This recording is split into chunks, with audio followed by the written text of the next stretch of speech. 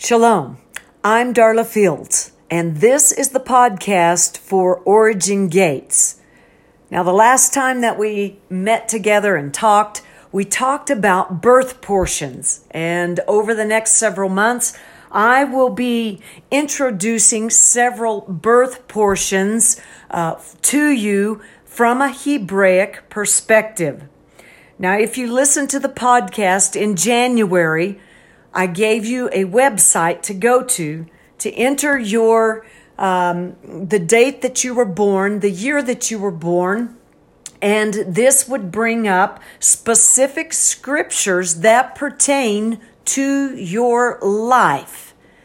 And I would encourage you to go back and re-listen to that podcast in January so that we can move forward for this particular podcast today. The birth portion that I want to talk about today is the birth portion called Shemini. Shemini means on the 8th day, and it's found in the birth portion from Leviticus 9 to 11. Now, a lot of people would say, I don't understand, I don't get this, because when I read this, it doesn't make any sense to my life. Again, we're coming from a Hebrew perspective and how these were written and given. And so I'm going to break this one down for you today, and hopefully it will make better sense to you. Ecclesiastes tells us there is a time to be born. And so before you came to this earth, according to Jeremiah, we are fearfully and wonderfully made. And there is, he said, before you were in your mother's womb, I knew you.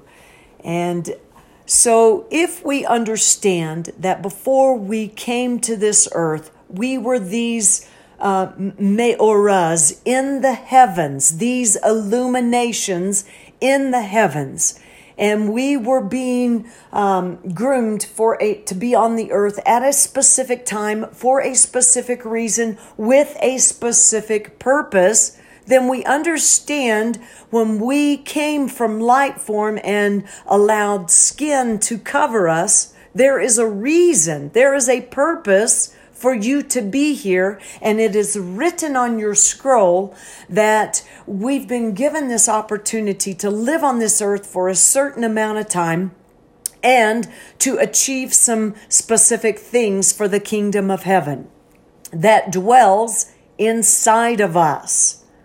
And with that in mind, we are here at a specific time, born at a specific time, as Ecclesiastes tells us that we are here, and we agreed to this. So today's specific Torah portion, Shemini, comes from the word shmoneh, which means the number 8. That if you were saying the number 8 in Hebrew, you would say shmoneh, meaning 8. And so Shemini is the 8th day. So let me break this down for you. The world was created in 6 days, Genesis chapter 1, and then it says on the 7th day, Genesis chapter 2, verse 1, Yahweh rested on the 7th day.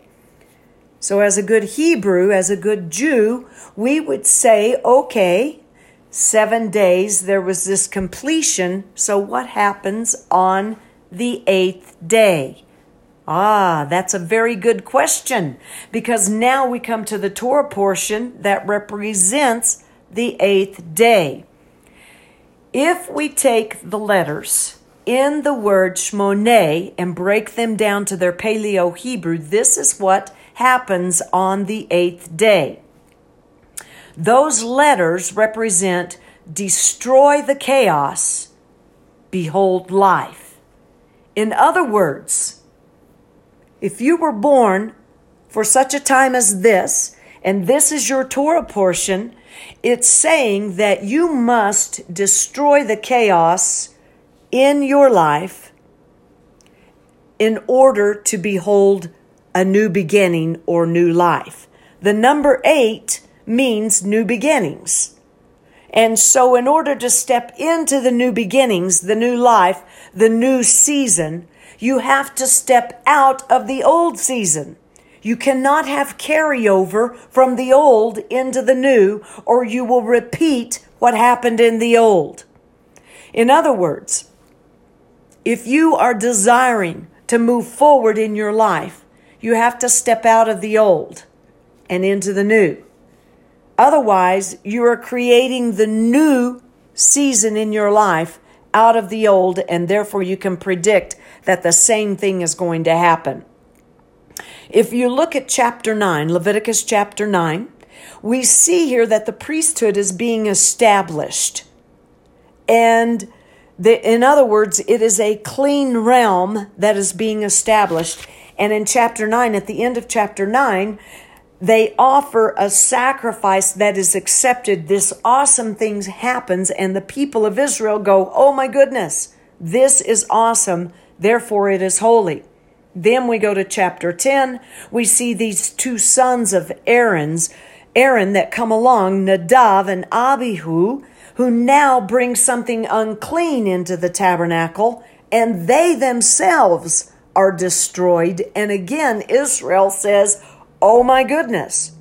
So in these two chapters, we see a clean realm that is established and something awesome happens. We see an unclean realm that is stepped into and something awesome happens, and Israel goes, "Oh my goodness." And then in chapter 11, we see the establishing of a clean animal and an unclean animal. In other words, to take a clean animal into the temple or the tabernacle at that time for sacrifice distinguishes what will be accepted. And when you bring something unclean into the tabernacle or the temple, there's something different that will happen. And so there's this protocol that is established on the 8th day that that brings a clean realm, and this will happen. But if you step into an unclean realm, this will happen.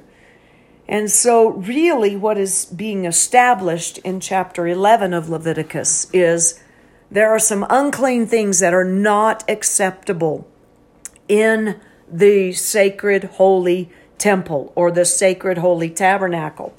And there are clean things that are acceptable.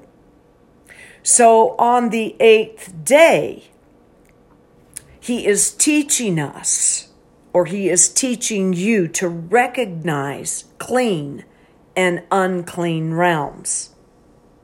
If we take the word unclean, it's the Hebrew word tameh, T-A-M-E, and it's pronounced tameh. And if I break it down into its Paleo-Hebrew form, just those three letters mean inside, chaos, strength. In other words, unclean is this, that the inside is chaos and it's very strong.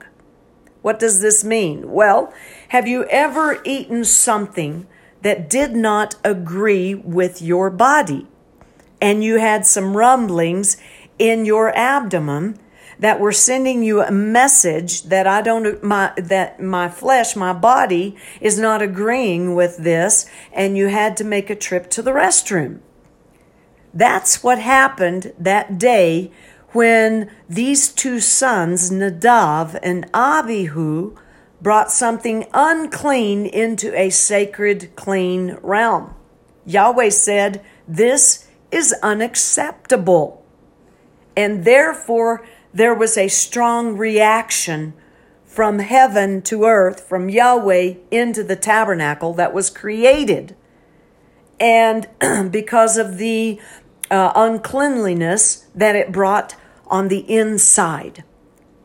The word for clean is tahor, T-A-H-O-R. And if I break this word down into its Paleo-Hebrew form, it means this: inside, breath, authority. In other words, what it is saying here is that inside the breath is the authority. Now, what does this mean?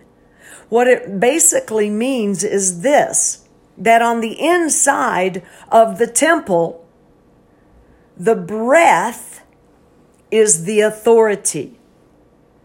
So, in other words, what this is saying is this, that if you go into the tabernacle in the old days or in the ancient times, that the breath would reveal the authority on the outside. If we take this and understand what Paul says in 1 Corinthians chapter 6, verse 19, do you not know that your body is the temple of the Holy Spirit? You are bought with a price, and therefore you do not belong to yourself. In other words, what you carry on the inside of you, which is the sacred holy temple, that is your authority to govern by. But the fruit that is produced on the outside of you will reveal what is on the inside of you. There's a great scripture found in Matthew 23, verses 25 through 27. And Yeshua is confronting the religious system and teachers of the day. And he says this, "Woe to you, Torah scholars and Pharisees, you hypocrites! You clean the outside of the cup and dish, but inside they are full of greed and uncontrolled desire." Verse 26, "O blind Pharisees, first clean the inside of the cup and dish, so that the outside may become clean as well." Verse 27, "Woe to you, Torah scholars and Pharisees, you hypocrites! For you are like whitewashed tombs, which look beautiful on the outside, but inside are full of dead men's bones and everything unclean." You see, what Yeshua was addressing that day was this particular Torah portion. Because remember, when Yeshua was speaking this, at that time, there was not a New Testament written. Everything that he was addressing and everything that Paul was addressing in every book of the New Testament was not written at that time. They were basing everything on what we would know today as the Old Testament or the Torah and the prophets. So we see here, Yeshua is speaking to them this day regarding Leviticus chapter 9 through 11, saying, first, clean the inside and walk in a clean realm, and that will produce what your fruit will be on the outside realm. But he was saying that the religious system of that day had not taken care of the inside. Therefore, everything that they were doing was in an unclean realm. They were producing things that were from an unclean realm and causing everyone that they were teaching to walk in an unclean way, because they were more concerned about the appearance on the outside than taking care of what was on the inside. We can see this again addressed by Yeshua in John chapter 3, when he has a conversation with a man named Nicodemus. And he says to him, I tell you, this is in John chapter 3, verse 3, I tell you, unless one is born again from above, he cannot see the kingdom of God. And Nicodemus asks him a question in verse 4. How can a man be born when he is old?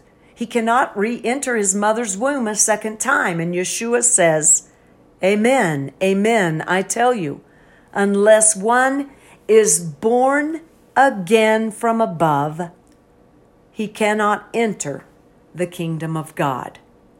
You see, what we must understand is this, my brothers and sisters, that we must be born again from the inside out. and that our outward will reflect our inward. This is what it means to walk in a clean realm from the inside out. And so, if this is your birth portion, you must begin to take care of the inside. Take care of the chaos on the inside before you can step into a new season and behold the real life of what truly you are purposed to be here for on this earth. I'm Darla Fields. This is Origin Gate Podcast. I hope you've enjoyed this, and I'll be with you again in next month, and I hope that you will join me. Shalom.